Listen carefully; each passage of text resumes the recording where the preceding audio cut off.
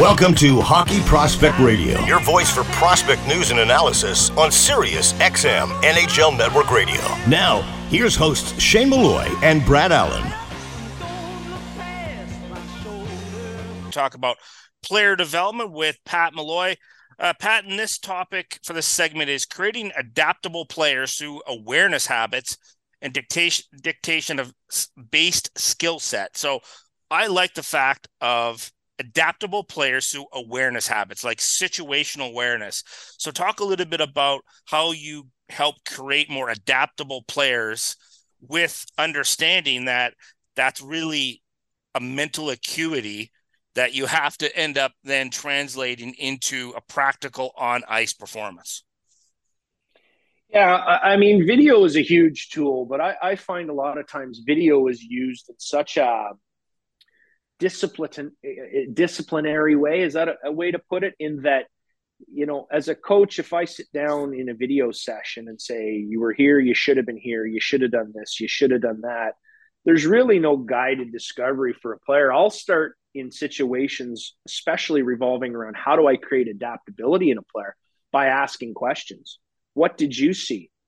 What did you feel? Where was the pressure coming from, in your opinion, in this situation?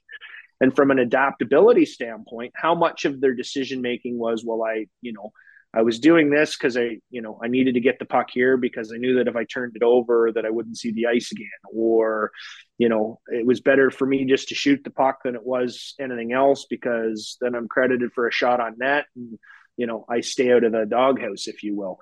From an adaptability standpoint, for me, it really starts with understanding the journey the player's going through, number one. And then number two, having them, when you talk about the practical sense of things, I'm a huge believer of having skill to solve problems in on-ice settings, but that doesn't come from me or from anyone giving them the answers. It's all right. So if the problem is I need to possess this puck and I need to extend possession long enough to make a higher percentage first play, second play, corresponding play, what problems do I have to solve? Well, the problems might be, well, there's a threat to my possession. There's a defenseman bearing down on me, rolling me up the wall, or, various levels of coverage coming my way. What's the play here? So really creating environments that are unpredictable for players and having them recognize, all right, from a higher percentage standpoint, did I expose pucks? Did I move on touch? Did I create changes of angle? Did I lure people to the places that I can now recognize?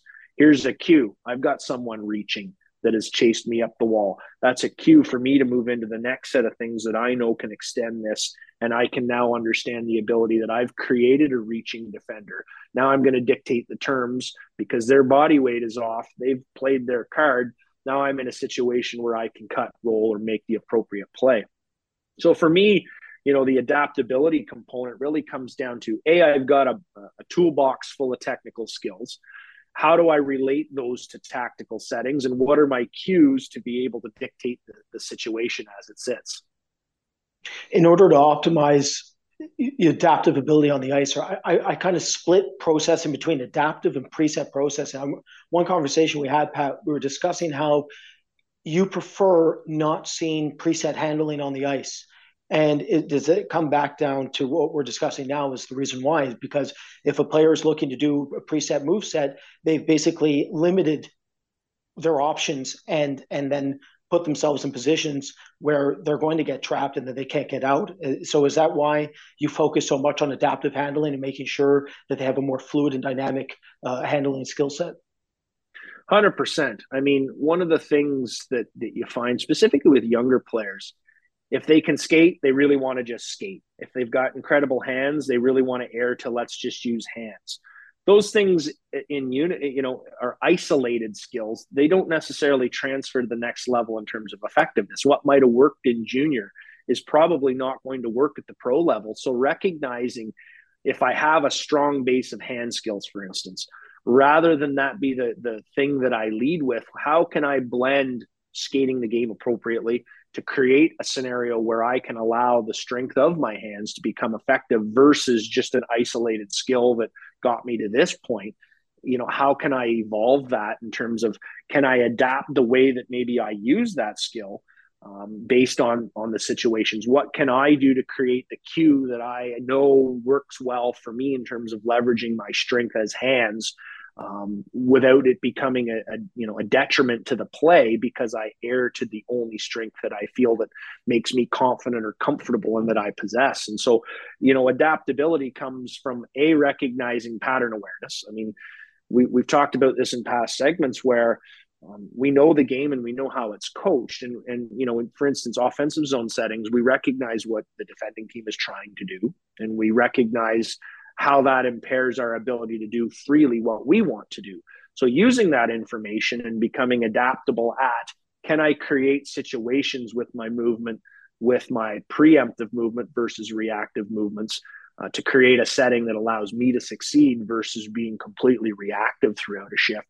But all the while knowing I have an adaptability that if it plays this way, I have this skill set to be able to counter and vice versa.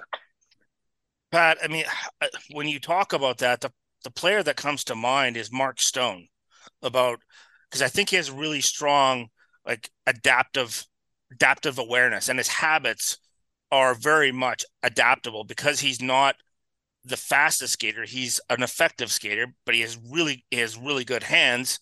And I think he's an example for younger players that are listening that's how you sort of put that together.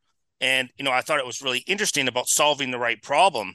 Like, what would have to be true for this problem to not exist in the first place? And I think that's, part of the process of what you're trying to get through to the players. I show clips and video of Mark Stone to so many aspiring young pros because he's a great example of not letting the things that you can't do get in the way of the things you can do. And, I look at a player like that. If he were to think of and just buy into all the things he couldn't do, where would he be today? And he's a great example. Yeah. I mean, he's such a great example of adaptability in that his situational awareness, which I find such an interesting topic because the situations players find themselves in are constant. They have different colored jerseys as an opponent, but really the things and the situations players find themselves in are game by game, shift by shift every night. And so, recognizing that, not being oblivious to how do I manipulate these situations, is a key for me, and not letting the game play you, instead understanding the ways that you can play the game. What about contextual decision making? Then let's flip the coin here and say Victor Hedman's at the line. He knows he's getting defended by Mark Stone. Out of nowhere, he knows that he has an opportunity to pinch more aggressively because if he does get caught, he knows he can recover because it's Mark Stone who's going up the ice down the wing. 100%. And what I would say to a Victor Hedman in that case is you're going to want to make sure you establish body position on Mark Stone's stick, because what we know is he's got an elite level stick. He might have the best stick in the world. Mm-hmm. So, yes, create a foot race out of it by being preemptive in terms of that movement. But, be aware that this guy's got a stick that can make up for what he may lack in first step quickness. So, that idea of establishing body position, cutting Mark Stone's hand off prior to him having that become a tool to strip you of possession, are great examples, great real-time, real-world examples for sure. And in your work, is adaptability, that situational awareness, one of the top things you're trying to help your players recognize is, let's solve this problem because it will solve a lot of the problems that you will encounter in the future, regardless of what skill sets you have?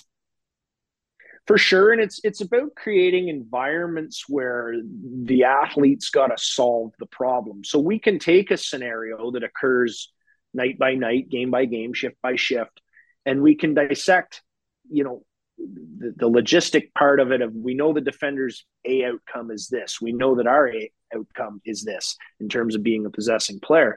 Then it becomes, how do I get ahead of this mentally? How do I get ahead of, what if this person plays me perfectly?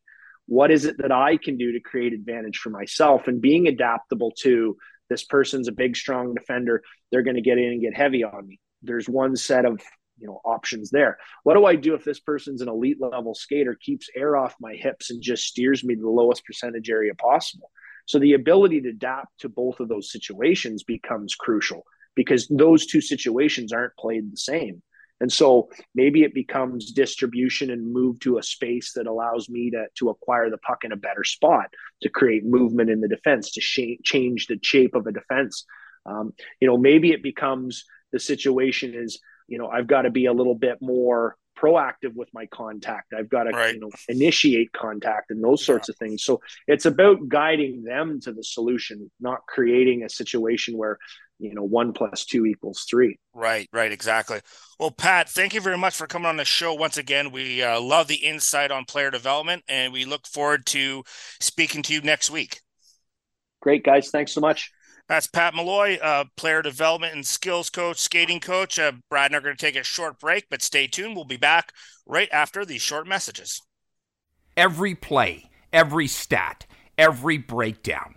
On their own, they're essential, but altogether, they're undeniable. Introducing Huddle Instat, a new advanced data platform that integrates with Sports Code and every Huddle product you rely on to create an all-in-one data powerhouse. Huddle Instat's advanced tagging and next-level stat reports help you develop your team, and its global film library helps you find the missing piece to get the most out of every second of film. Visit huddle.com/HPR to learn more. The Junior Prospect Hockey League is Western Canada's newest elite developmental stream for student-athletes looking to take their game and studies to the next level. The JPHL features professional coaches and skill development coaches, along with comprehensive practice, game, and academic schedule, allowing athletes to be successful in a more cost-effective model compared to similar hockey and school programs. To learn more and see why the JPHL is the ideal choice for your student-athlete and family, visit juniorprospectshockeyleague.com.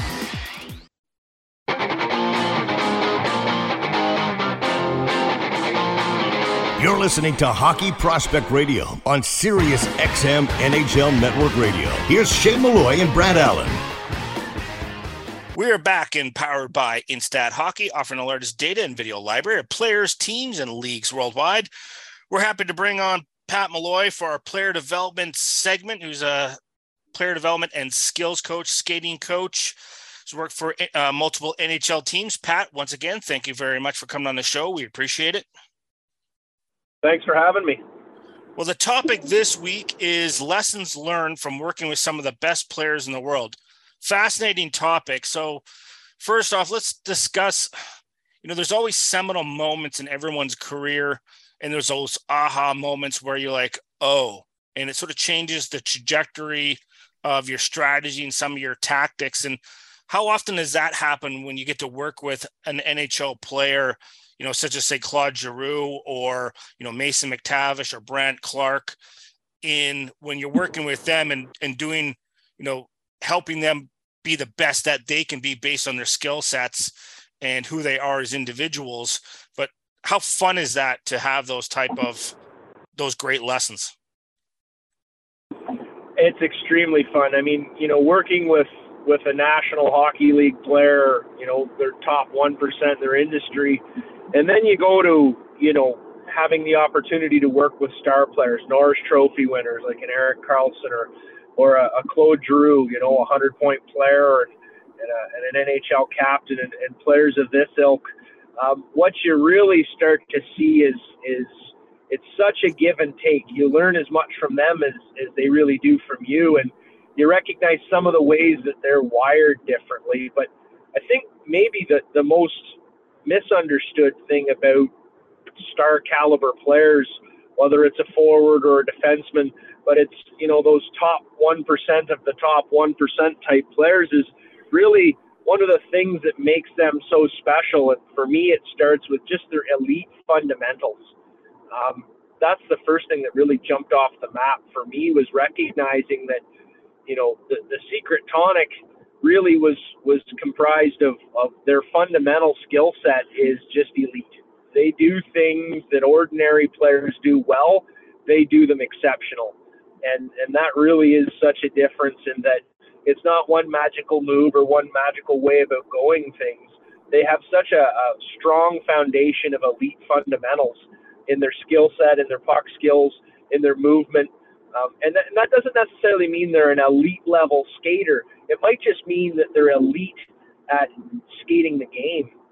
I think of a player like Tyler Toffoli that, certainly over the years working on fundamental skating was one thing, but one of the things that a player like Tyler Toffoli was masterful at is just making sure he gets to the spots that he needs to get to and skating the game. And so he's a player that kind of jumps up in that mindset. And one of the more recent fellows in a player like Mackenzie Weegar in Calgary, a lot of work over the years, but at the end of the day, just skates the game so well. And of course, now you see him rewarded with a multi-year extension. And the one thing that all of these sorts of players share in common is just elite fundamentals in terms of hand skills, passing skills, shooting skills, being able to take pucks from bad areas and turn them into good pucks off of dasher boards and into a clean pass to someone in possession.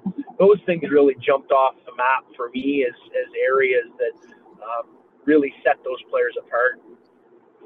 Pat, you mentioned that star players are wired differently for you in your time with them. Can you expand on that and just talk about maybe the correlation between mental attributes that you've witnessed over the years that separate them? Yeah, 100%. I mean, one of the things, when you're talking about the highest end players, really their mental processing is ultimately what sets them apart. I mean, we can go to the American League and find all kinds of players that can skate, pass, and shoot at the level.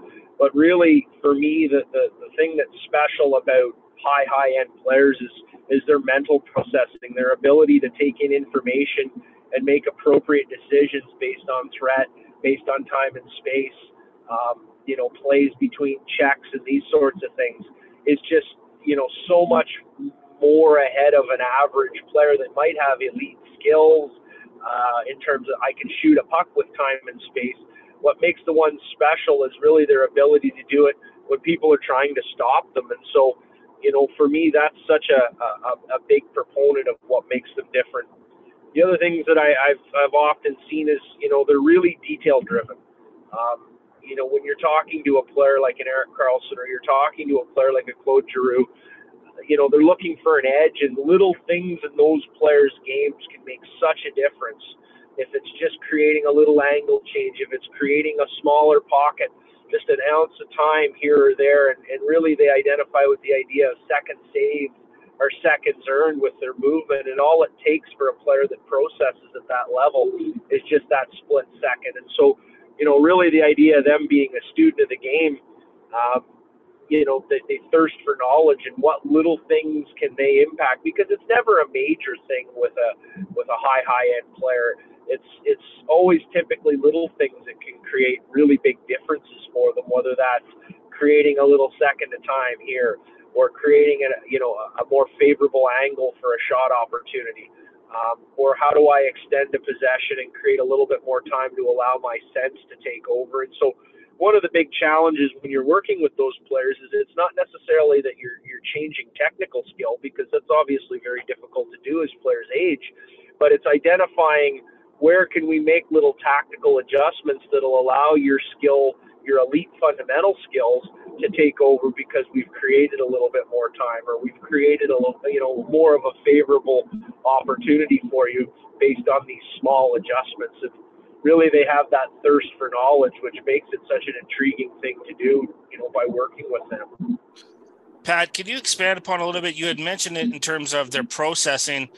How much do you find it lessons learned about how quickly those top end players have that ability for resilience of not being too high, not being too low, but when you get too high and you get too low, that they can quickly equalize back to that baseline, so that's when they're at their optimal abilities mentally and emotionally? Yeah, I mean, typical of any high performer in any industry, and most specific sports, high achievers are risk takers. So really the processing comes down to, they're wired to want to make a difference in a game. They're wired to want to make a play and change the tide of a game. And so that processing allows them to see those opportunities. And, elite level fundamentals, oftentimes will breed confidence that I'm going to try some things. And, the best ones more times than not, they work. But certainly when there's risk, there's also understanding how to mitigate risk and things like puck management and time and place and those sorts of things. And so one of the things that you never want to do is you don't want to dull the edge. We want to make sure that, we create them understanding when the optimal opportunity to take risk to create is. But then, that strong processing and understanding of the game allows them to sort of temper and mitigate the risks that they take based on, being able to see plays ahead of time, recognizing threat assessments around them in terms of possession, or pucks changing hands. So it's really making sure they understand, that if we're able to do these things, it'll allow us to apply risk in a setting where, the cards are stacked in our favor. And it's really for them using that processing and then those appropriate skills to create advantage, and that I'm not going to put myself in a scenario that I know I can't succeed in. And that's always the balancing act. And so, so much that comes where we'll take a look at shift video, for instance, and we'll during training, we'll look at different scenarios, and there's a lot of give and take in those situations about what feels right, what's comfortable, where they feel jammed up or where they feel like they're not getting to be able to apply their skill set or their will on a situation based on the risk. And going through that sort of flow with them is such a powerful tool, because it allows them to, to visualize, all right, here based on feel is where I know I'd like to be, and here are some of those deterrents. And it's such a great flow session between, the athlete and the stresses that they have, and then, as a coach or someone that can help impact putting them into higher percentage scenarios, really weighing all those factors out. And that's what I find really fascinating is the give and take between, and that feedback loop between the coach and the player and the coach, where there's synchronicity in understanding that. And that's where I think, we had talked recently about that feedback loop and how that important that is in that coaching. And I guess for you, it's exciting because you get somebody so high level and elite at what they do, is that the questions they ask are so specific that it allows you to dig in and find solutions for that specific problem, which could be complicated or even maybe some cases complex. So I always find that really interesting. Pat, we're going to take a short break on Hockey Prospect Radio. Everybody stay tuned. We're going to continue to talk about player development after these short messages. Every play, every stat, every breakdown. On their own, they're essential, but altogether, they're undeniable. Introducing Huddle Instat, a new advanced data platform that integrates with Sports Code and every Huddle product you rely on to create an all-in-one data powerhouse. Huddle Instat's advanced tagging and next-level stat reports help you develop your team, and its global film library helps you find the missing piece to get the most out of every second of film. Visit huddle.com/HPR to learn more. The Junior Prospect Hockey League is Western Canada's newest elite developmental stream for student athletes looking to take their game and studies to the next level. The JPHL features professional coaches and skill development coaches, along with comprehensive practice, game, and academic schedule, allowing athletes to be successful in a more cost-effective model compared to similar hockey and school programs. To learn more and see why the JPHL is the ideal choice for your student athlete and family, visit juniorprospectshockeyleague.com. Fractal Hockey Consulting. Everything we do, we believe in challenging the status quo in hockey. We believe in thinking differently. We provide interdisciplinary solutions that are personally designed, simple to use, and user-friendly. Through an integrated series of best business practices, and we design solutions for both hockey operations and hockey business operations. Contact us at fractalhockey.com.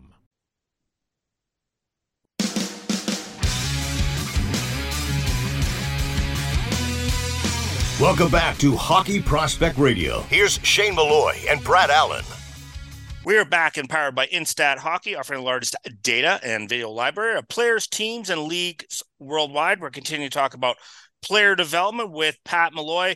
Pat, and this topic for this segment is creating adaptable players through awareness habits and dictation of based skill set. So I like the fact of adaptable players through awareness habits, like situational awareness. So talk a little bit about how you help create more adaptable players with understanding that that's really a mental acuity that you have to end up then translating into a practical on ice performance.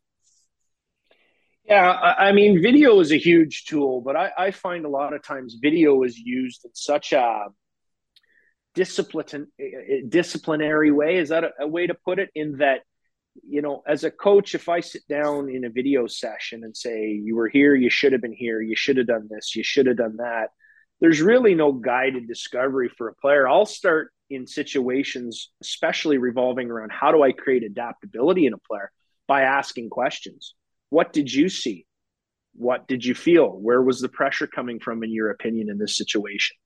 And from an adaptability standpoint, how much of their decision making was, well, I was doing this because I needed to get the puck here because I knew that if I turned it over that I wouldn't see the ice again, or, it was better for me just to shoot the puck than it was anything else because then I'm credited for a shot on net and, I stay out of the doghouse, if you will.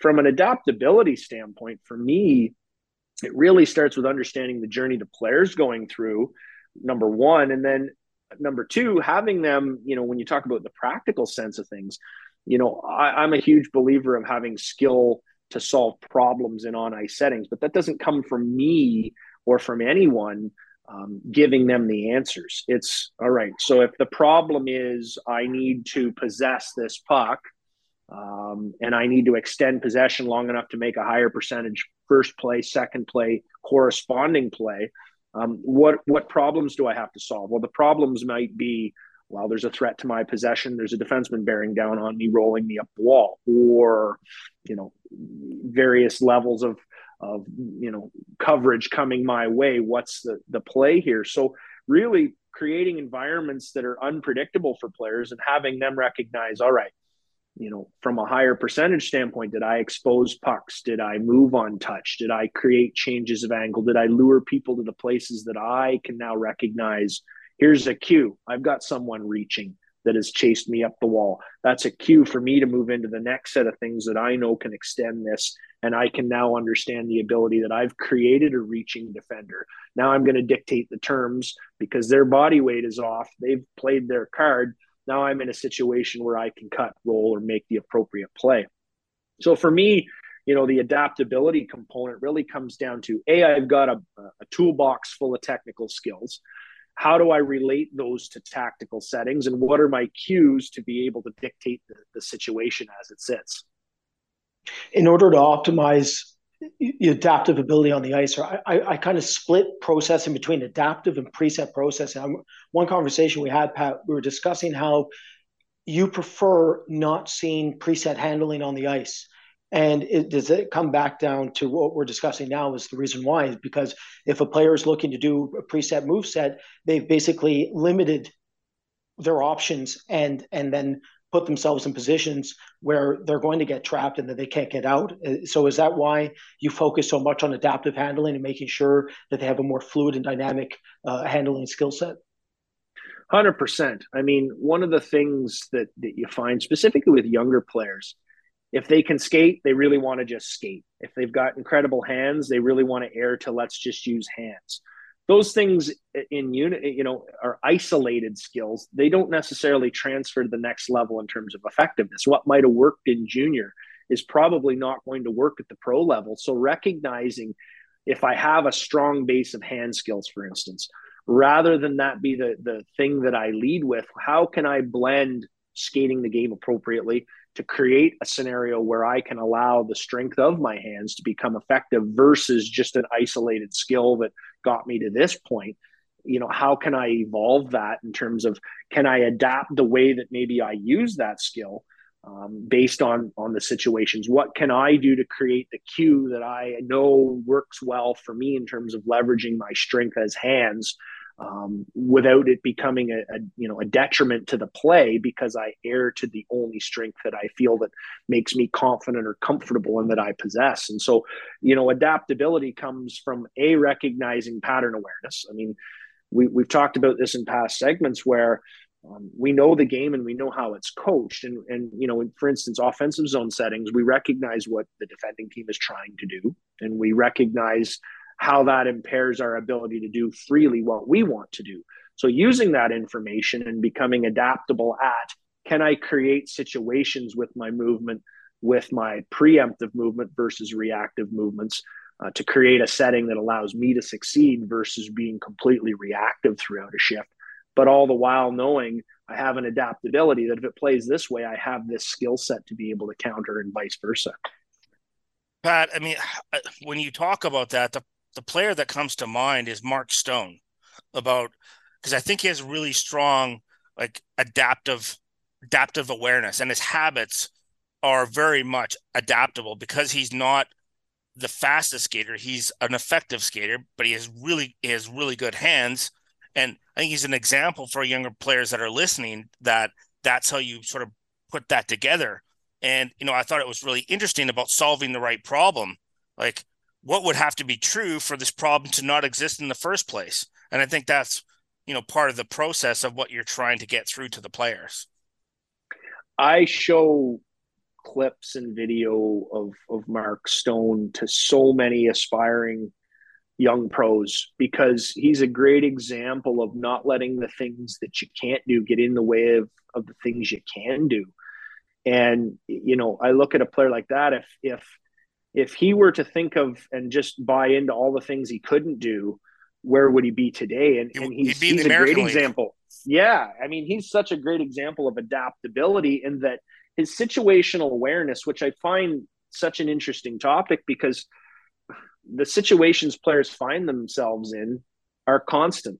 They have different colored jerseys as an opponent, but really the things and the situations players find themselves in are game by game, shift by shift, every night. And so, recognizing that, not being oblivious to how do I manipulate these situations is a key for me, and not letting the game play you, instead understanding the ways that you can play the game. What about contextual decision making? Then let's flip the coin here and say Victor Hedman's at the line. And he knows he's getting defended by Mark Stone. Out of nowhere, he knows that he has an opportunity to pinch more aggressively because if he does get caught, he knows he can recover because it's Mark Stone who's going up the ice down the wing.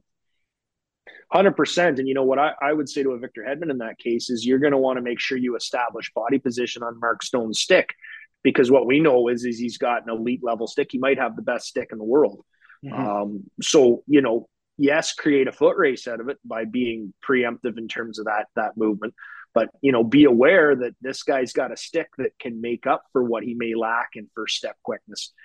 So, that idea of establishing body position, cutting Mark Stone's hand off prior to him having that become a tool to strip you of possession, are great examples, great real-time, real-world examples for sure. And in your work, is adaptability, that situational awareness, one of the top things you're trying to help your players recognize is, let's solve this problem because it will solve a lot of the problems that you will encounter in the future, regardless of what skill sets you have? For sure. And it's about creating environments where the athlete's got to solve the problem. So we can take a scenario that occurs night by night, game by game, shift by shift, and we can dissect, the logistic part of it. We know the defender's A outcome is this. We know that our A outcome is this in terms of being a possessing player. Then it becomes, how do I get ahead of this mentally? How do I get ahead of, what if this person plays me perfectly? What is it that I can do to create advantage for myself? And being adaptable to, this person's a big, strong defender. They're going to get in and get heavy on me. There's one set of options there. What do I do if this person's an elite level skater, keeps air off my hips and just steers me to the lowest percentage area possible? So the ability to adapt to both of those situations becomes crucial, because those two situations aren't played the same. And so maybe it becomes distribution and move to a space that allows me to acquire the puck in a better spot, to create movement in the defense, to change the shape of a defense. Maybe it becomes the situation is, I've got to be a little bit more proactive with my contact. I've got to, initiate contact and those sorts of things. So it's about guiding them to the solution, not creating a situation where, 1 + 2 = 3. Right, exactly. Well, Pat, thank you very much for coming on the show once again. We love the insight on player development, and we look forward to speaking to you next week. Great, guys. Thanks so much. That's Pat Malloy, player development and skills coach, skating coach. Brad and I are going to take a short break, but stay tuned. We'll be back right after these short messages. Every play, every stat, every breakdown. On their own, they're essential, but altogether, they're undeniable. Introducing Huddle Instat, a new advanced data platform that integrates with Sports Code and every Huddle product you rely on to create an all-in-one data powerhouse. Huddle Instat's advanced tagging and next-level stat reports help you develop your team, and its global film library helps you find the missing piece to get the most out of every second of film. Visit huddle.com/HPR to learn more. The Junior Prospect Hockey League is Western Canada's newest elite developmental stream for student athletes looking to take their game and studies to the next level. The JPHL features professional coaches and skill development coaches, along with comprehensive practice, game, and academic schedule, allowing athletes to be successful in a more cost-effective model compared to similar hockey and school programs. To learn more and see why the JPHL is the ideal choice for your student athlete and family, visit juniorprospectshockeyleague.com. Fractal Hockey Consulting. Everything we do, we believe in challenging the status quo in hockey. We believe in thinking differently. We provide interdisciplinary solutions that are personally designed, simple to use, and user-friendly.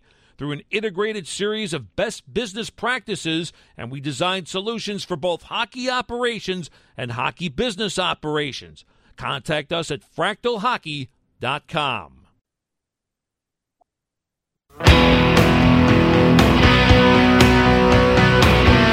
Prospect news and analysis. This is Hockey Prospect Radio with Shane Malloy and Brad Allen.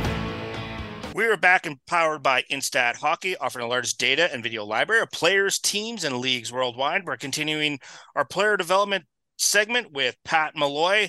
The topic in this segment is departmental integration in player development.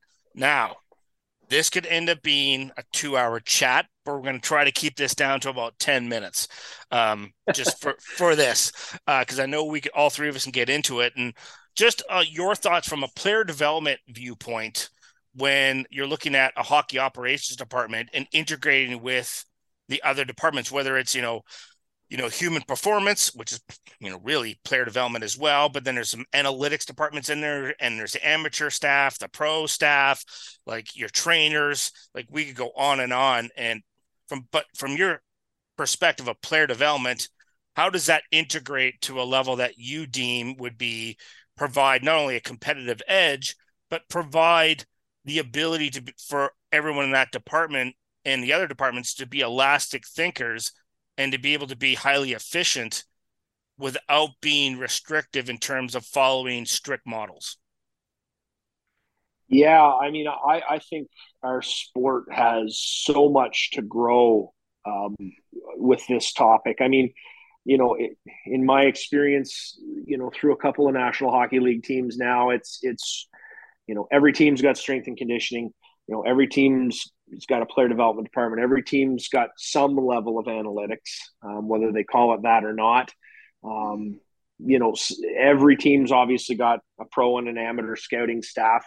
To me, I really believe that integration of department and ultimately with, in my lane in terms of player development, I look at the abilities that maybe are to come in that building a profile with input from each of the departments to create a model where, you're able to expedite the process to create the best player, athlete, to a degree, human within your organization. And that can come from a number of different sources. But I can speak to the point that from a player development standpoint, how much time I would spend in consultation with, for instance, the strength and conditioning staff, and further to that, the high performance department, if you will, which a lot of teams now are starting to have. And within those are data scientists and nutritionists.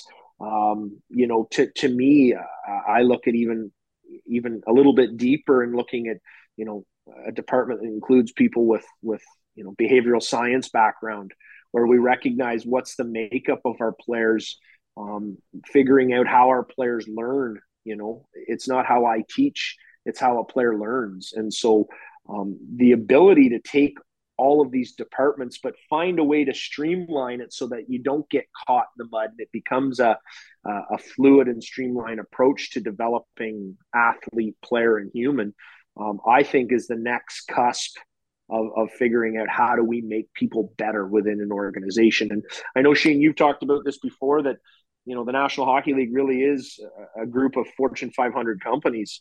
I think when we look at that, and you look at some of the best companies in the world, the resources properly done and properly funded and with a plan in place to implement, I think the sky is the limit in terms of the ability to take that integration approach and create better players in the sport. Well, integration is the key, and that's the challenge. It is the hardest thing to do. I mean, it's one of the reasons why I chose the PhD program I'm in. I'm doing interdisciplinary studies, which is you're integrating multiple disciplines together to solve a complex problem. And it's no different than Fortune 500 companies' research and development departments.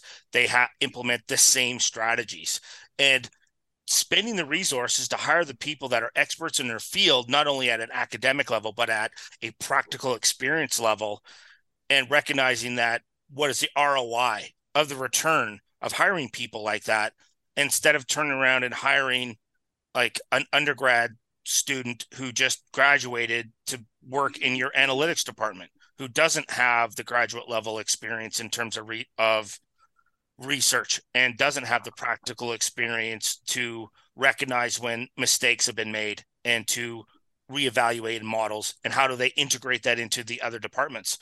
That's the challenge I see, Pat and Brad. And Brad, you can speak to that from a scouting perspective, and what you're doing with your scouting school and how that's being built, and that level of integration as well. Yeah, from the scouting school perspective, I'm trying to create what we're discussing here in terms of merging and networking communications at a higher level between departments. There's some of that within what I'm trying to do when it comes to giving. When I discuss with executives or scouts or player development coaches, a lot of them tell me that it's mostly based off of communication through just sitting in the rink together. I'm trying to create a visual communication structure so that if you watch a player visually, you can break them down in real time together, or you can have somebody who's scouting do it as well, and then you can go back and forth with that person. I feel it creates a better mode of communication. And then with Pat's situation, I think, Pat, I'd love for you to speak about this. I feel like there's a lot of gray when it comes to if a prospect fails. Some will blame the scouting staff, others will blame development. Which is it? My question for Pat, which relates to this, is do you feel that there's a correlation with failed prospects when it comes to scouts not communicating with development coaches what they actually saw in that player as you get them and acquire them? Yeah, 100%. I mean, kind of the way I envision it is that I as a person in a development department I love to know, when you draft a prospect, what the organizational view of what the trajectory of that player is, because that helps us understand what drew our organization to that player and allows the different you to frame things it. Yeah, because I mean, it's great to say, well, we have player X. I want to know from an organizational standard, what was it that we saw, or what is it that we envision this player to be? And then when we see them perform and you get them into the organization and you start to be able to decipher what they are as a player, as a person, as an athlete, and you start to create that individualized plan, it allows you a little bit more granularity in terms of, well, skating is an area of improvement. Okay, but what skating? I mean, I've found myself in the situation where I'll watch a skating coach working on things with a player, and I'll find myself going to the strength and conditioning staff and saying, "Can I get a makeup on?" And all of a sudden, you find that, wait a second, there's strength inequities left to right. There's impingements on that hip versus that hip, but we've got a skating coach kind of running blind, trying to make changes to a player that physically isn't in a position to make those changes. And so that takes a conversation and some sharing of data. And all of a sudden, the time that you spend is now going to be more efficient because you're working on the right things at the right stage of development. And you're ensuring that you're not addressing a problem that's compounded by other issues. I'd like to see the concepts of, from a mental performance side of things. Well, why is this player highly touted? Why has this player been a high performer? Why is this player sort of struggling to reach at this point? Well, maybe we find out that they don't have great stress mitigation skills. And so I'm drilling them and I'm giving them the, let's try this or let's try that. Or we have a player development coach that's, when I played, it worked like this and try this. When really what it is there's not enough stress mitigation strategies in place for that particular player because they don't do well in those scenarios. But that's something that can be worked through. But if we don't know and we don't share those things, oftentimes, the treatment doesn't necessarily work on the ailment unless we've got the proper diagnosis and the proper chain of events that have gone into creating the best environment for a prospect to bloom. Well, that moves along to some of the things we've discussed in the past is like solve the right problem in that respect. And you may not know what the right problem is if you don't have the right answers. And I think some of the research that I've been working on really pushes towards, I think sometimes we have a misunderstanding of what attributes and skills are, and understanding the attributes of the player in terms of what's between his ears, in terms of, as you mentioned, Pat and Brad, on occasions, like mental acuity and what's their drive attributes and grit attributes and where your strengths and weaknesses lie within that, and what's your learnability. Maybe you're a player who doesn't handle task switching very well. I mean, these are all things that, if tested properly and then continually reassess on a player, because if you're going to spend that amount of money on a player, damn, you should make sure the mental side of that player. Then that allows you to help them get better. You can't keep throwing them on the ice and hope it's going to work, right? Because it just doesn't work. You're setting yourself up for failure too many times. And that's the question that Brad said. If a player fails, how do we know? What was the problem from that respect? So, Pat, once again, great segments. Really appreciate your insight and look forward to speaking with you next week. Thanks very much for having me, guys. That's Pat Malloy, player development. We're going to take a quick break and we'll return right after these important messages. Every play, every stat, every breakdown. On their own, they're essential, but altogether, they're undeniable. Introducing Huddle Instat, a new advanced data platform that integrates with Sports Code and every Huddle product you rely on to create an all-in-one data powerhouse. Huddle Instat's advanced tagging and next-level stat reports help you develop your team, and its global film library helps you find the missing piece to get the most out of every second of film. Visit huddle.com/HPR to learn more. The Junior Prospect Hockey League is Western Canada's newest elite developmental stream for student athletes looking to take their game and studies to the next level. The JPHL features professional coaches and skill development coaches, along with comprehensive practice, game, and academic schedule, allowing athletes to be successful in a more cost-effective model compared to similar hockey and school programs. To learn more and see why the JPHL is the ideal choice for your student athlete and family, visit juniorprospectshockeyleague.com. Fractal Hockey Consulting. Everything we do, we believe in challenging the status quo in hockey. We believe in thinking differently. We provide interdisciplinary solutions that are personally designed, simple to use, and user-friendly. Through an integrated series of best business practices, and we design solutions for both hockey operations and hockey business operations. Contact us at fractalhockey.com.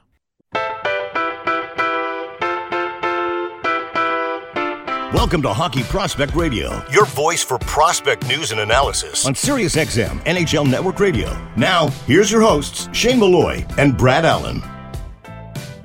Once again, we have Pat Malloy in the studio for the player development segment. Our topic this week is actually Mackenzie Weegar, one of his clients, on building an NHL player. And Pat, thanks for coming on the show again. We always appreciate it. Thanks for having me. So Mackenzie Weegar is an interesting case study. Obviously, he starts off in Junior A and then jumps over into the queue and plays for Halifax.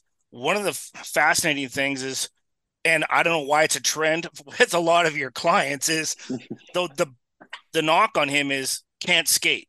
Now, I can't stand that term. I think it's ridiculous. Like, if you're playing at that level, you can skate. But it's how effective you are as a skater, and can you build a player into something that is more efficient in that respect. He was a player that he was very good in Junior A and was a rock star in the queue for the 2 years he was in, and then he made the jump directly into pro. Talk about that process when you first met Mackenzie and then helping him develop into once he hit the pro ranks, because that's when the talent pool compresses and it's sink or swim at that point. Yeah, I mean, I met Weegs, back in minor hockey, and the thing that really jumped out, obviously, processor was the big thing for him. Could really think the game, but for sure, I mean, the first sort of thing that we started to attack was just mobility. That was his thing. I heard him talk about it, just sort of first step quickness and just those initial steps, and those were some of his first concerns. Yeah, late blooming kid, got to Junior A, played a year Junior B. That's not really talked about. Played Junior B at 16. Then to Junior A, then to the Q, and here we are. And yeah, I mean, I think a big part of it is recognizing your strengths and leveraging those strengths against areas of development. So he's another guy that if we listened to everyone that said he couldn't skate, he's a $50 million defenseman right now. So, we didn't let the things he could do get in the way of what he couldn't. And I think the big thing is we can always chip away and develop skating. And I think we see that, he's become really good at picking up little seconds of time. I know there's some of my coined terms just in terms of time saved and time earned. He's really good at figuring out body position and not creating races that he doesn't need to for himself. And, when you add a processor like that and recognize, how to skate the game, obviously it's turned out pretty well for him. So. Man, I'm surprised he even told me that the skating wasn't up to par, to be honest, because I never saw him as a prospect. So I've seen more of the finished package. And the last thing I would think was that he had skating concerns based off where he is now. So that's a testament to your development with him and his development. One thing that I really appreciate about Weegar is that second he has the puck on his stick, he talks about he does exactly what you talk about all the time, which is initiate with deception. He's an incredibly deceptive thinker. Was that always built into him, or did you develop that over time with him? I mean, his processing allows him to really adopt deceptive concepts really quickly. But it is something that we certainly, will try to drill every chance we get the opportunity in terms of, now it's sort of morphed into, game situational things where, going back and getting a puck and making a net positive first play, possession exit, for instance, the time that he saves to do that. And so recognizing ways to be deceptive, to open up just that one extra second, that half a second, when you're a player with high end processing, it doesn't take 3 seconds. It might just take a half second to allow you to make a net positive first play. And so that's a lot of what we'll deal with is not, how do I skate 200 feet all over the place, 10 and 2ing edging going all over the place. And that's not it. And I think what people appreciate about his game is when he's on it, really, he makes the game look easy. He makes the game look really simple. And that's a sign that our skating is on point, because we're not put into situations where we're costing ourselves time or creating situations where we've got to play catch up in the game. And he's become a master at that in terms of, kind of being that much ahead of it, if that makes sense. He's one of the only players out there where the analytics crowd and the old school crowd completely agree on him as a player. They look at it from different perspectives, but I think everybody appreciates his efficiency. And the fact, what I like about him is he looks at the options available and takes the most consistent high probability option every time, because it's about moving the puck up the ice in a way where once that puck goes to that player has options too, not just saying, oh, I'm going to make this high risk pass to this player and then whatever happens after that, that's on him. That's not how he plays the game and processes the game, which is, I think, why it makes him a highly effective defenseman. Did you see that even when he was in junior B and junior A, in that he understood which option was the best to push the puck up the ice? Obviously, his processing's matured, but you could definitely see that he had a very logical approach to not making the game more difficult than it needed to be, letting the puck do some of the work. And I think that's what you appreciate, from an analytics perspective. He doesn't make decisions where the fallout is negative, if that makes sense. There's a cleanliness to the way he moves the puck to logical options that are a higher percentage choice. And then the old school crowd will love him because I think what you started to see is he's got a grit and a determination and a competitiveness to his play that, you'll see him read space, step up on someone and close space, and it turns into physical contact simply because he made an intelligent read and got to a spot that took away all of someone's time and space. And there's that fallout contact from it. So you get the old school crowd that love that, and that he's willing to be physical. And, I kind of draw it back that, he's competitive and willing to be physical, but his processor recognized, I'm going to shut this play down up the ice before it, builds momentum and causes me grief in my own end of the ice. So, the one thing with him is we recognize early there's areas that we need to clean up coming out of pivots or going back on pucks or things like that, creating just enough room on an offensive blue line perspective to make a play where we don't all have to skate 100 miles an hour around the rink all over the place. And everybody's different. And that goes to, what we've talked about before is can we do the best with his physical makeup, with his natural abilities? He doesn't have to look like anyone else to be super effective. Yeah, when you look at his processing speed, do you feel that one thing that it grants him that's not very common is the fact that he can actually be a multi-tier defenseman in the sense that he's an insulator, he's a puck mover, he's an offensive defenseman, he's a shutdown, he's any defenseman. That's pretty rare. Like, I find he's one of those very rare unicorns in the game where he can legitimately be anything you need him to be. And it was funny you say that because, I think back to his path. There was a time coming into pro where, he was yet to be established. I don't think people really understood what he was. I can remember his name floating around in terms of availability, from one club to the next. And, you hear from the pro scouting crowd and that kind of stuff that his name was out there. And I always thought to myself, what an interesting comment, because you could see he was a little bit ahead of his time in terms of what defensemen have morphed into and how they're valued. And now, of course, so proud of him that he was able to sort of secure his future and lock up that big ticket.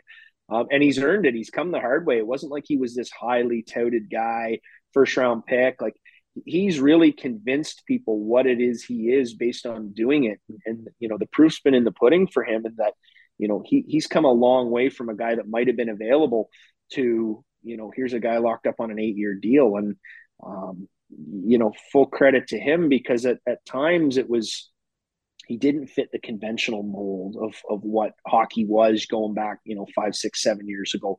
And here we are today. And, he's proved that, he can play any way you want to play. You want to play a rugged cycle-based game, he's there. You want to push tempo and move pucks up the ice and play a transitional game, he's there. And I think, I'm so proud of him because he's that sort of hybrid model that, whatever way you want to play the game, we can be successful and we can do that. And, that's marks and credit to him for working at his game and, obviously blessed with the processing that he has, but you just appreciate all the little nuances of his game. And we don't spend a lot of time focused on the things he can't do, because I think what he's proving he can do is a lot.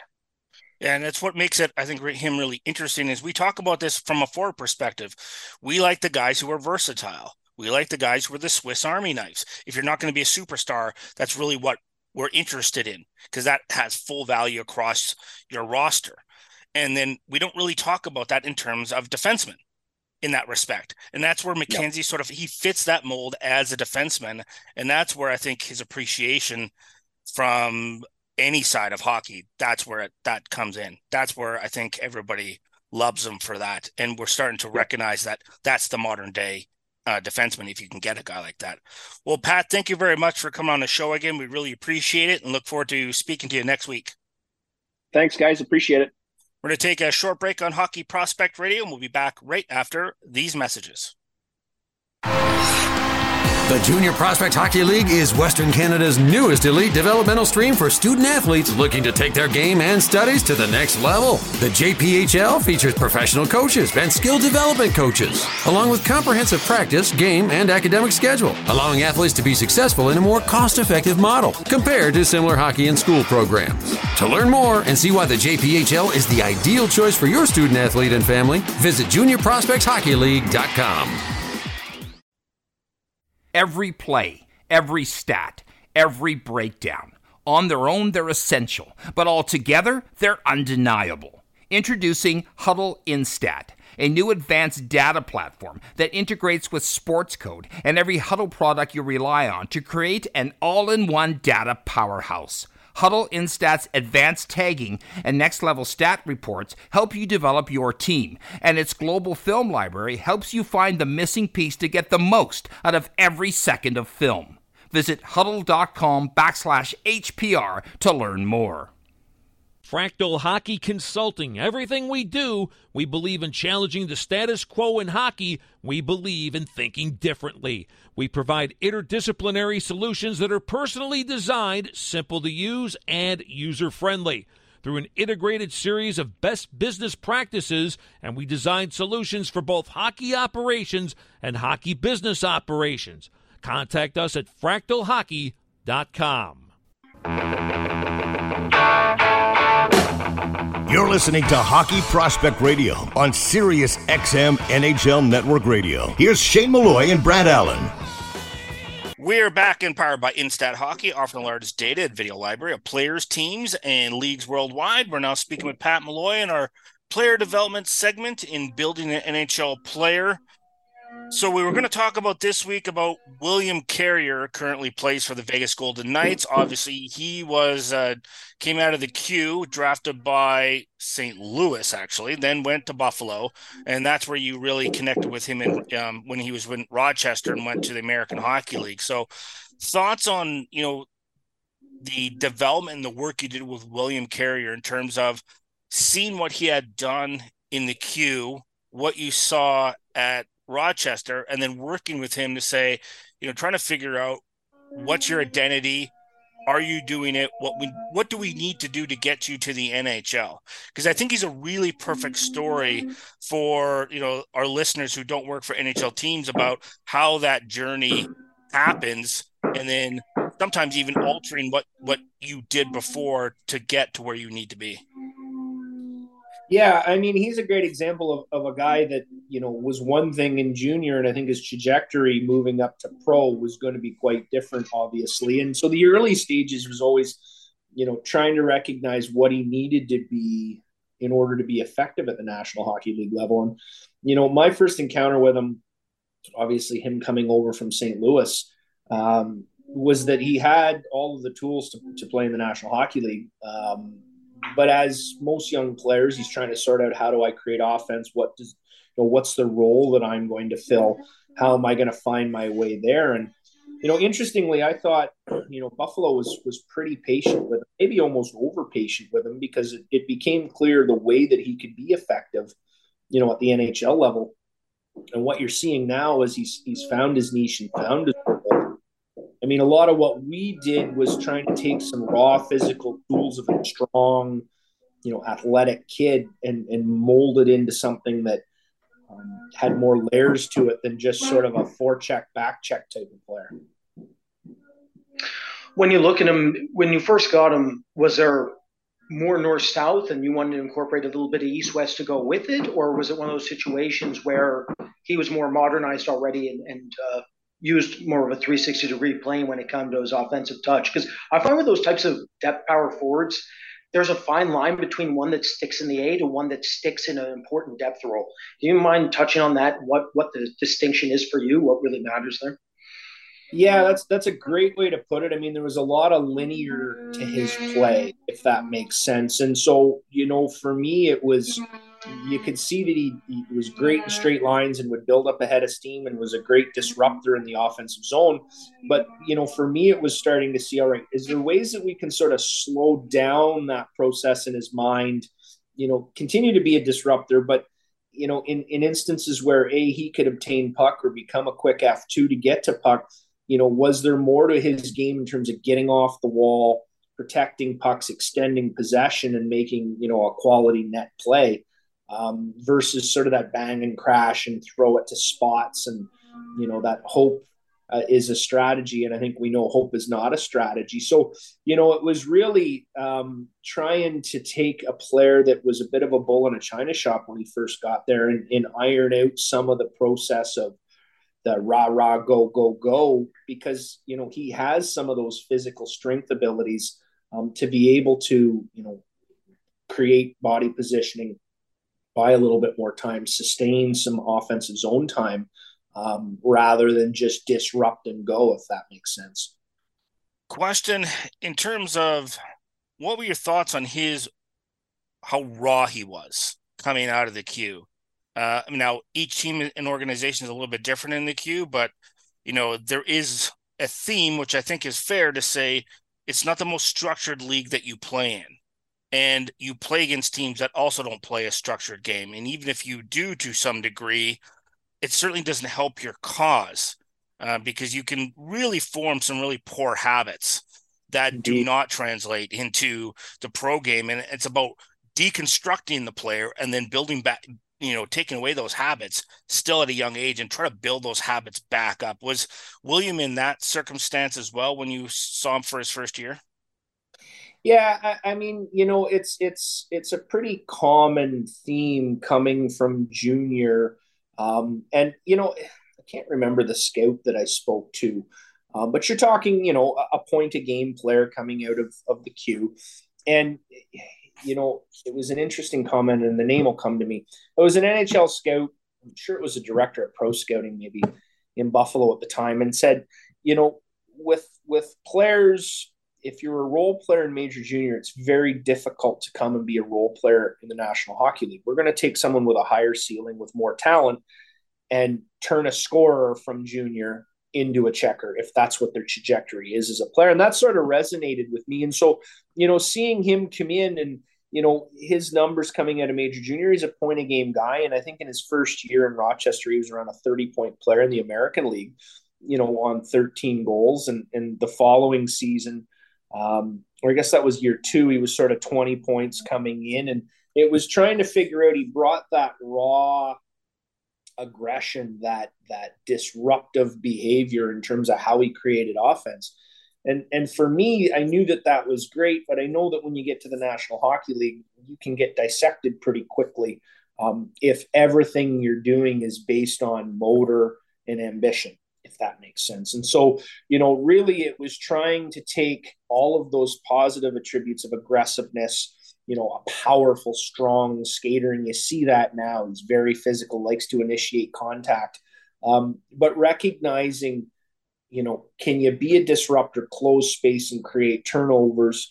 Can you have loose puck acquisition skills that allow you to make a next play rather than just relying on sort of physical aggression and dominance? And you saw that sort of rambunctiousness early in the American League. And you don't want to take that away. You'd always rather, the old saying goes, you'd rather dial someone down a little bit than have to beg them to get up all the time. And you never had that issue with him. He was always wired to go. And I think it was just trying to create a little bit of method to his madness, if that makes sense.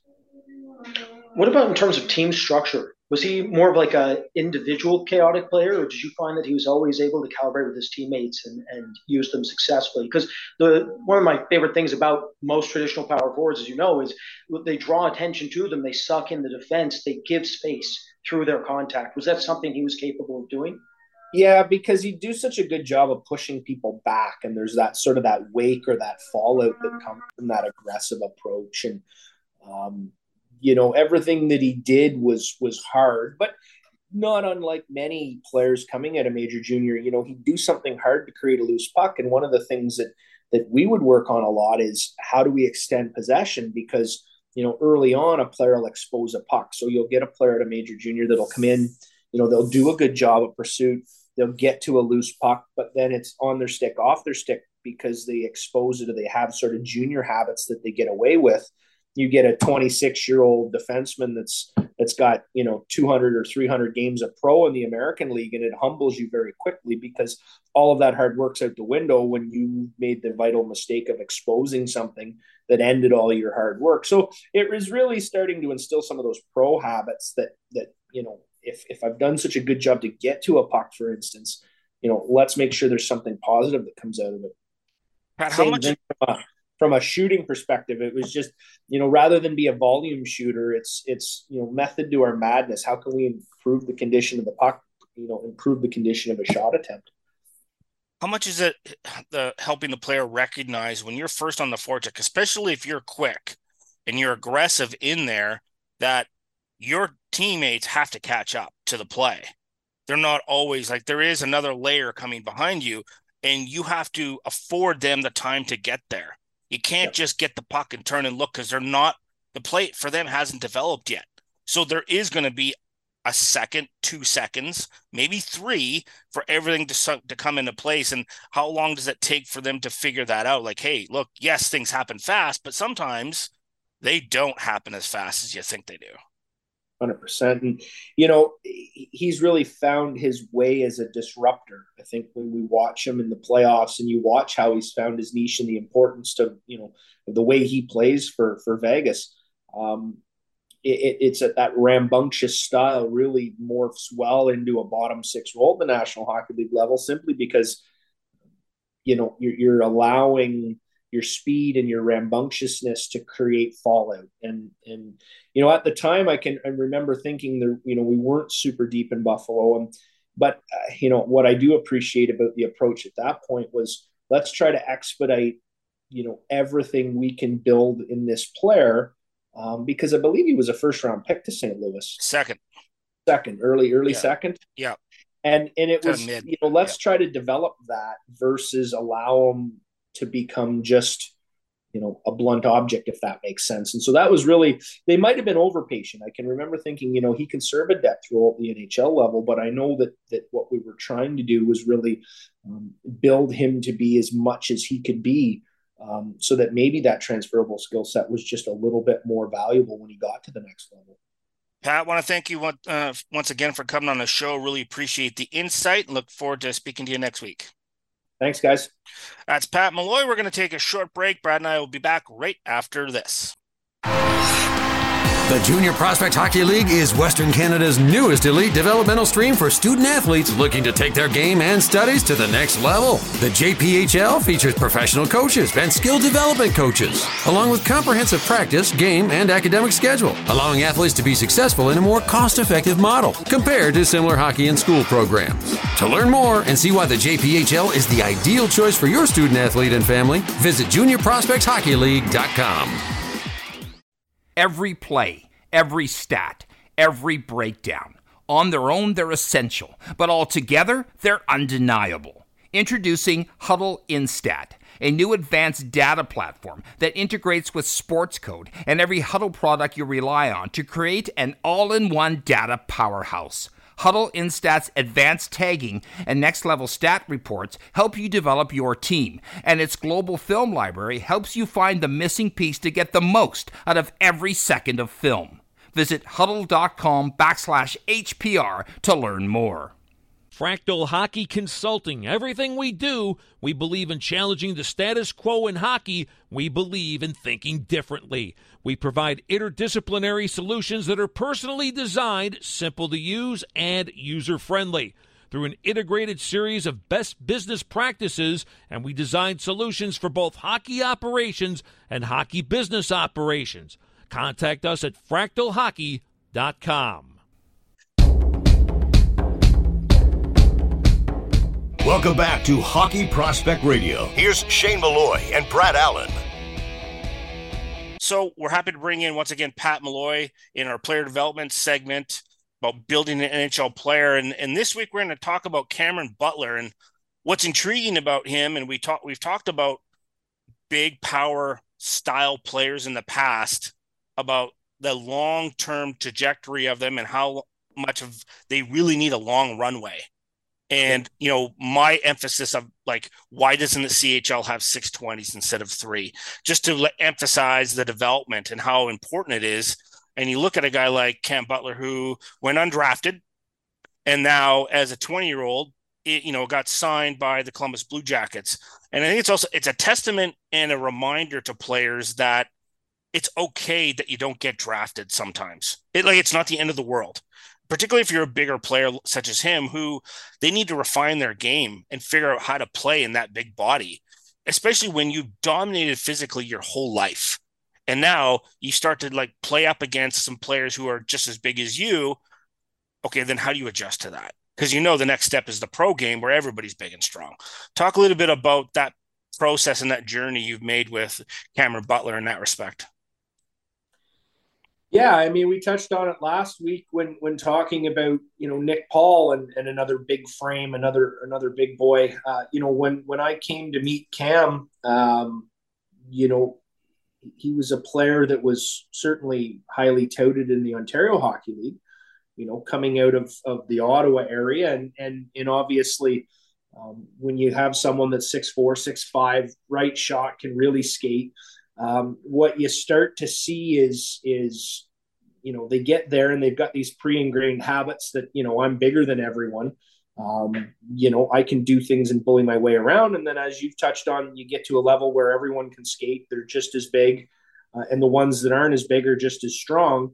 And then how do I figure this out? How does it all work? And so, when I first did a dive on what he was as a player, everything with me typically becomes word of mouth amongst players. And can this player come out? And he reached out, and sure. And, you start to see him in person. And then, I think he recognized and I recognized we can do some things together here. And so you do a deep dive on his game. And one of the first things that I recognized is he was just so ingrained about being bigger and stronger and straight line hockey that it was really almost to his detriment. And so, exposing pucks when you're 6'4", 6'5" is almost unforgivable, being that you've got a physical advantage that you've been blessed with, yet it's not an advantage at all if you don't create it leverage it as a strength. And so a lot of it just became cleaning up things from a player that could rely on,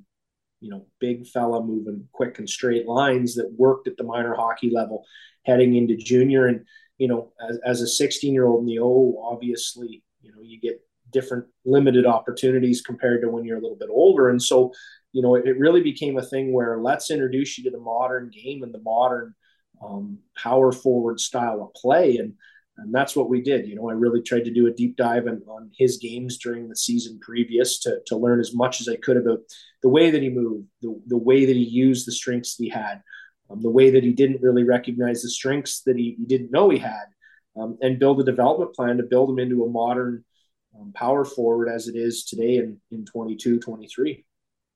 It's really interesting, Pat, that you've been working with Cameron Butler, because I remember in his draft season, from a scouting perspective, the huge knock with the kid was that he was basically a complimentary, a very enigmatic player, where if you got his best game, he looked like a player. You get his worst couple games, there was nothing there. There was an off switch. There was a lack of battery life within him. From a skills perspective, how do you work on that element of his game, and how do you help develop that consistency that was definitely lacking, and one of the major reasons that he was not drafted and had to sign as a free agent? I think really it started mentally with him, in that it was almost as if things didn't go the way that they were supposed to go, or the way he thought they should go, or the way someone had said, this is success for you. It was almost like he would get confused as to how do I contribute. And so I think it was as much trying to help him recognize what he was as a player, what his trajectory was as a player, and not being confused. Because I think at times, especially in hockey scouting, that look of on or off, or that disinterest in one game, or perceived engagement in another game, wasn't a lack of engagement at all. It was more that I found recognizing what I am and how can I positively contribute to a game while being what I'm expected to be, and then maybe having a better understanding of what I am and what I can be was what I really found. I didn't find it was a desire or a compete thing. What I found, it was almost like he was confused about what he was as a player. And when we really dug into that and recognized, number one, you're going to get opportunities afforded to you based on physical gifts. He moves really well for a big player. Has good puck skills, can shoot a puck, has a decent brain for the game, obviously. And so I think it was just recognizing sometimes you've got to set the table to eat yourself, if that makes sense. And so getting him to understand what that actually looked like and what that actually was, and how do we set up plays with the puck on your stick, to leverage them to your strengths.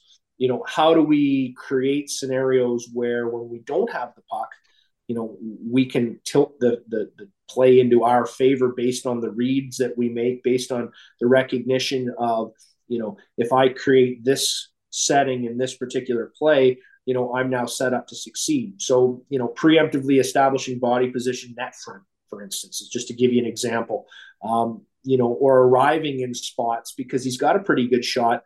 But for a big guy, he's a typical big guy shooter when I first met him, which is I'm just going to power this through. So there wasn't a lot of deception to his movement, if that made sense. It was just, I'm a big guy, I'm moving pretty fast, and I'm going to use momentum here, and I'm going to try to rip one. Well, at junior, you can get away with that a little bit. But as we know, climbing to the National Hockey League, it's going to be a thing where everybody's big. And if they're not, they're strong. Attack angles, timing, sticks, all the details of it. And so, for him, it's creating some complementary skills to support the natural gifts that he has. And then really understanding application, skills and application is about it. So, for a player like that to be jumping over stuff or flipping tires or, doing all this kind of stuff that has no bearing on his ability to contribute in a game, it was for him, he was kind of caught up in that, and that, at a young age, players are exposed to things that are called skills that aren't really skills at all. And so, the journey with him is I discovered here's a really passionate kid that wants to get better. Here's a kid with a work ethic through the roof. Here's a kid that's not afraid to ask questions and is inquisitive as to how do I round out different things that are going to help me succeed. And the process has just been awesome with Cam. I mean, he's a great kid. And, I was happy last year that there was certainly some interest, obviously, from the development camp standpoints and stuff. He got a chance to go to Detroit last year in rookie camp and some time in training camp. And I mean, everything that's coming to him has certainly been a byproduct of him just buying into the process of getting better. And I'm just so proud of him. Yeah, you just before we let you go, it was an interesting point about him setting the table for himself. And I think sometimes players get told a narrative about this is who you are at a really young age, and they believe in it. And that issue that they have, and that's something that Brad had brought up, it's really about that player actually being self-aware and being confused. Wait a minute, they're telling me this, but I know internally I'm this, but I don't want to question them because I feel like I have to be almost subservient to the coach or the scout or the GM who is telling me this is what you are, when I know that's not who I am. And I'm just going to go along for the ride. And then you just get caught as the middleman in that situation until you have somebody, or you decide this is who I am and this is what I'm going to do. Well, what you see with players like that is it's just too easy for those guys to get turned into chip, run into something, low to high, hard to the net, stand in front, bang and crash, things like moving on first touch, big frame. So now you have an inherent advantage. make contact, move on touch, create some seams and some openings based on the gift that you have in terms of size and strength. Now combine that with some understanding of how to dictate terms of play. Now we're starting to talk about building a more modern power forward. And so it was really just maybe getting away from some of the cliche things that the hockey world can bestow upon a player of that size and stature, and recognizing there's more to his skill set than just being a guy to run into stuff and be belligerent, if you will. Pat, I want to thank you very much for coming on our show again, giving us great insight of Cameron Butler. And we're going to take a short break, and we'll be back right after these messages.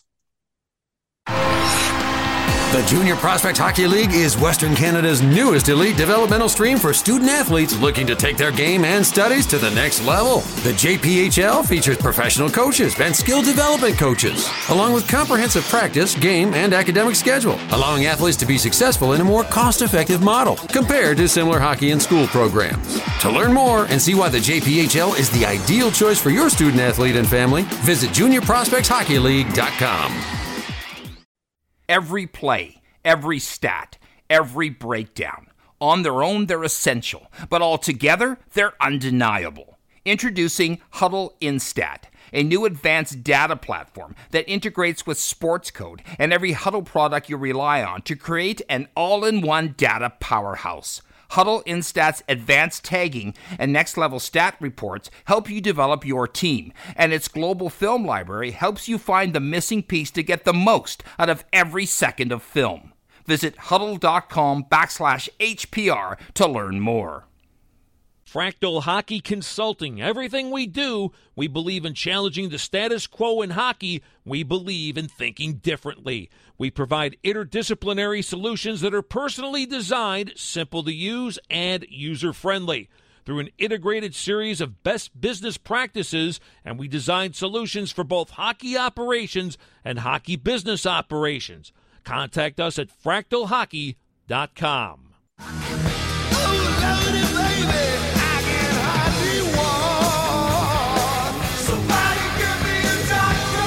Prospect news and analysis. This is Hockey Prospect Radio with Shane Malloy and Brad Allen.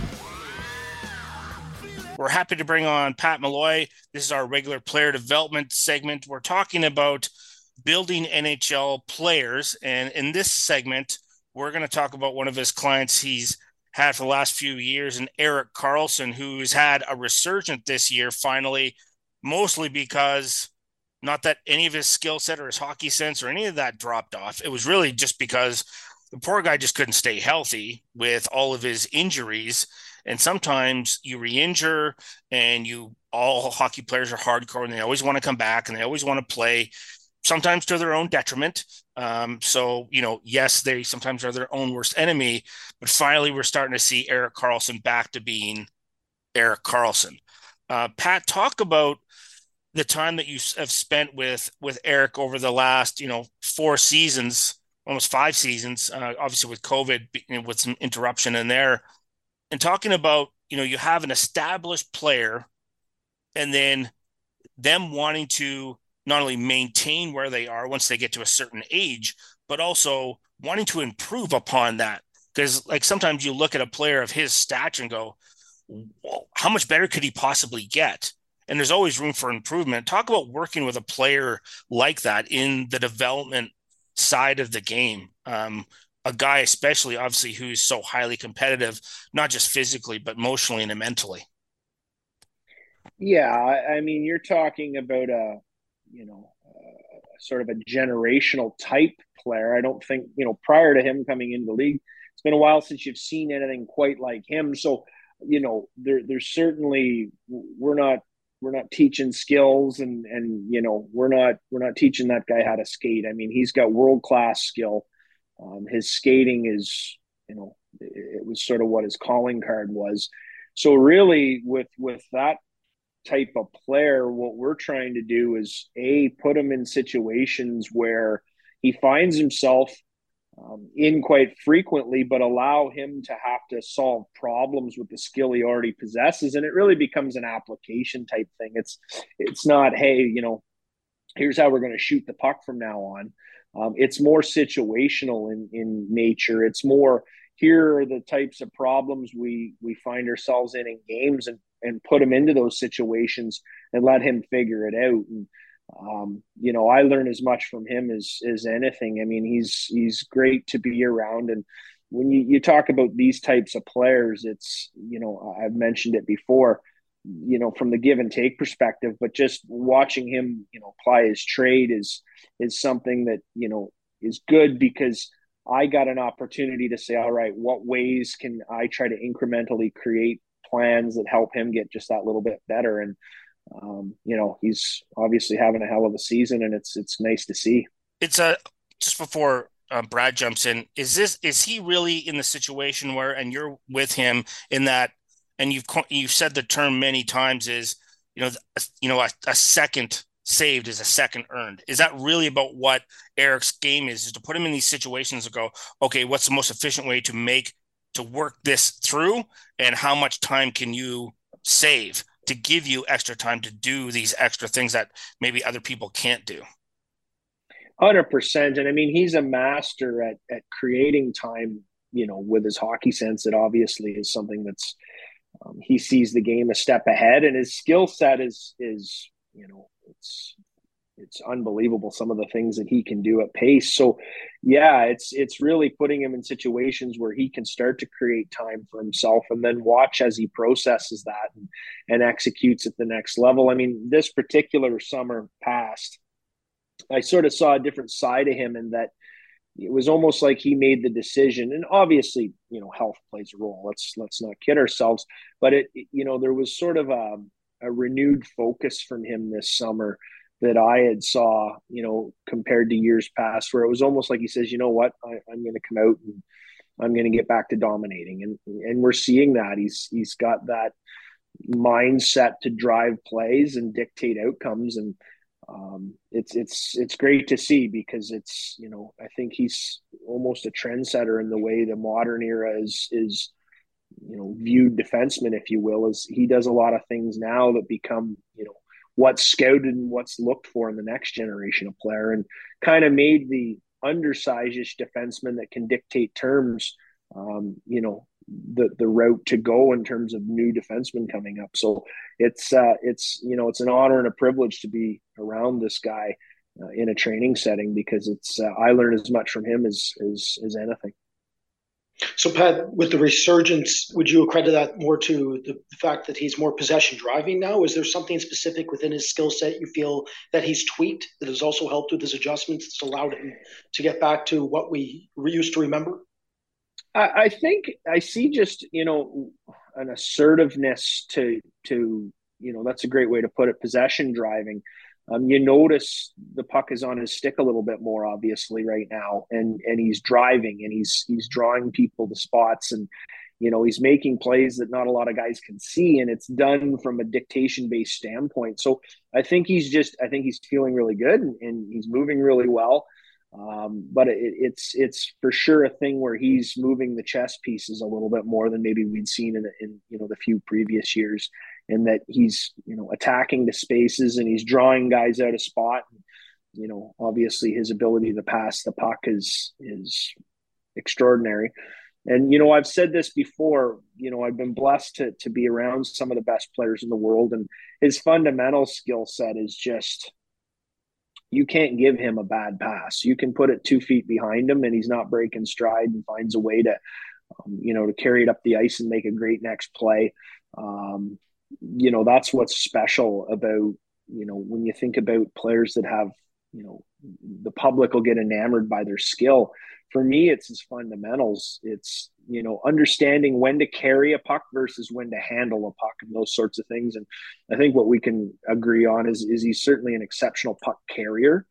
And maybe not, people think puck handling and puck carrying. Well, those are two distinctly different things. And I don't know that there's many better than him at skillfully transporting a puck to a place, and recognizing when to handle versus when to carry. Pat, when you're working with Erik Karlsson in that respect, you find yourself, because he's so advanced in a lot of things, that do you find that you are actually intentionally trying to push him to another level? Like, oh, you've solved this quickly. Let's find like the most difficult situations so you bear down and find, okay, what are the most difficult situations I can put him in, and let's force him to push his processing to the highest level possible, so that you're sort of building upon his processing, that it becomes autotelic, that he's used to now pushing the pace of his decision making. And do you think that's really helped him this year as well, is just challenging him to go to another level? I mean, I'm, you guys know about me at this point. I'm all about, creating game-like problems so that players can discover game-like solutions. So there won't be anything circusy ever out of the things that I would do with a player. And so, creating stressful situations, you've got to retrieve and you've got to escape to this point. You'll do something in a small area setting where, you stack the odds against them, you take away first and second best options in terms of outlets and things, and let them solve that problem. And, two quick shoulder checks and some deception, and he's got people moved out of the way, and he's sort of reshuffling the deck and succeeding. So 100%, I mean, anything that I would try to do would certainly be, creating a game scenario, but then, within that scenario and that game-like problem, challenging him then to have to find alternative routes and measures in order to solve it. And when you get someone that I really believe is generational in his mindset or his ability to view the game, it's just a pleasure to watch, because you very rarely stump him. Well, we only have about a minute left in this segment. Just quick thoughts on his resurgence, and is there one thing that you've watched in his game this season, or two things that jump out to you that perhaps were not missing, just he was just sort of like part of his game hadn't quite got back to what it was prior to that, based on like the working with him this summer? I see him attacking again. I see him attacking space. I see him attacking, the opposing team. I see him doing things on his terms. And that's, I think that's why you're seeing a resurgence, is he's back to dictating outcomes, and, combination of feeling it, combination of being in a really good place, mentally and physically. When you combine those things, then you add world-class talent, ability to navigate ice. To me, it's all about, the attack mindset that I'm seeing out of him, which is awesome to see. And, I think it's good for hockey. Well, certainly, I'm really hoping to see him, continue this, push this through. And I think he's Norris Trophy consideration once again, not surprising based on his production. And we'll see what happens at trade deadline as well. Pat, once again, thank you very much for coming on the show. Really appreciate your insight of player development, and have a great day, and look forward to speaking to you next week. Thanks, guys. Appreciate it. That's Pat Malloy, player development and skills coach. This has been another episode of Hockey Prospect Radio on SiriusXM NHL Network Radio, powered by Instat Hockey, offering the largest data and video library of players, teams, and leagues worldwide. You can listen to our show on your favorite podcast network or on YouTube, and follow us on Twitter at HP Radio and hockeyprospectradio.com. Thank you to all our guests. I'm Shane Malloy, and for Brad Allen from hockeyprospect.com, we will see you at the rink. The Junior Prospect Hockey League is Western Canada's newest elite developmental stream for student athletes looking to take their game and studies to the next level. The JPHL features professional coaches and skill development coaches, along with comprehensive practice, game, and academic schedule, allowing athletes to be successful in a more cost-effective model compared to similar hockey and school programs. To learn more and see why the JPHL is the ideal choice for your student athlete and family, visit juniorprospectshockeyleague.com. Every play, every stat, every breakdown. On their own, they're essential, but all together, they're undeniable. Introducing Huddle Instat, a new advanced data platform that integrates with Sports Code and every Huddle product you rely on to create an all-in-one data powerhouse. Huddle Instat's advanced tagging and next-level stat reports help you develop your team, and its global film library helps you find the missing piece to get the most out of every second of film. Visit huddle.com/HPR to learn more. Fractal Hockey Consulting. Everything we do, we believe in challenging the status quo in hockey. We believe in thinking differently. We provide interdisciplinary solutions that are personally designed, simple to use, and user-friendly. Through an integrated series of best business practices, and we design solutions for both hockey operations and hockey business operations. Contact us at fractalhockey.com.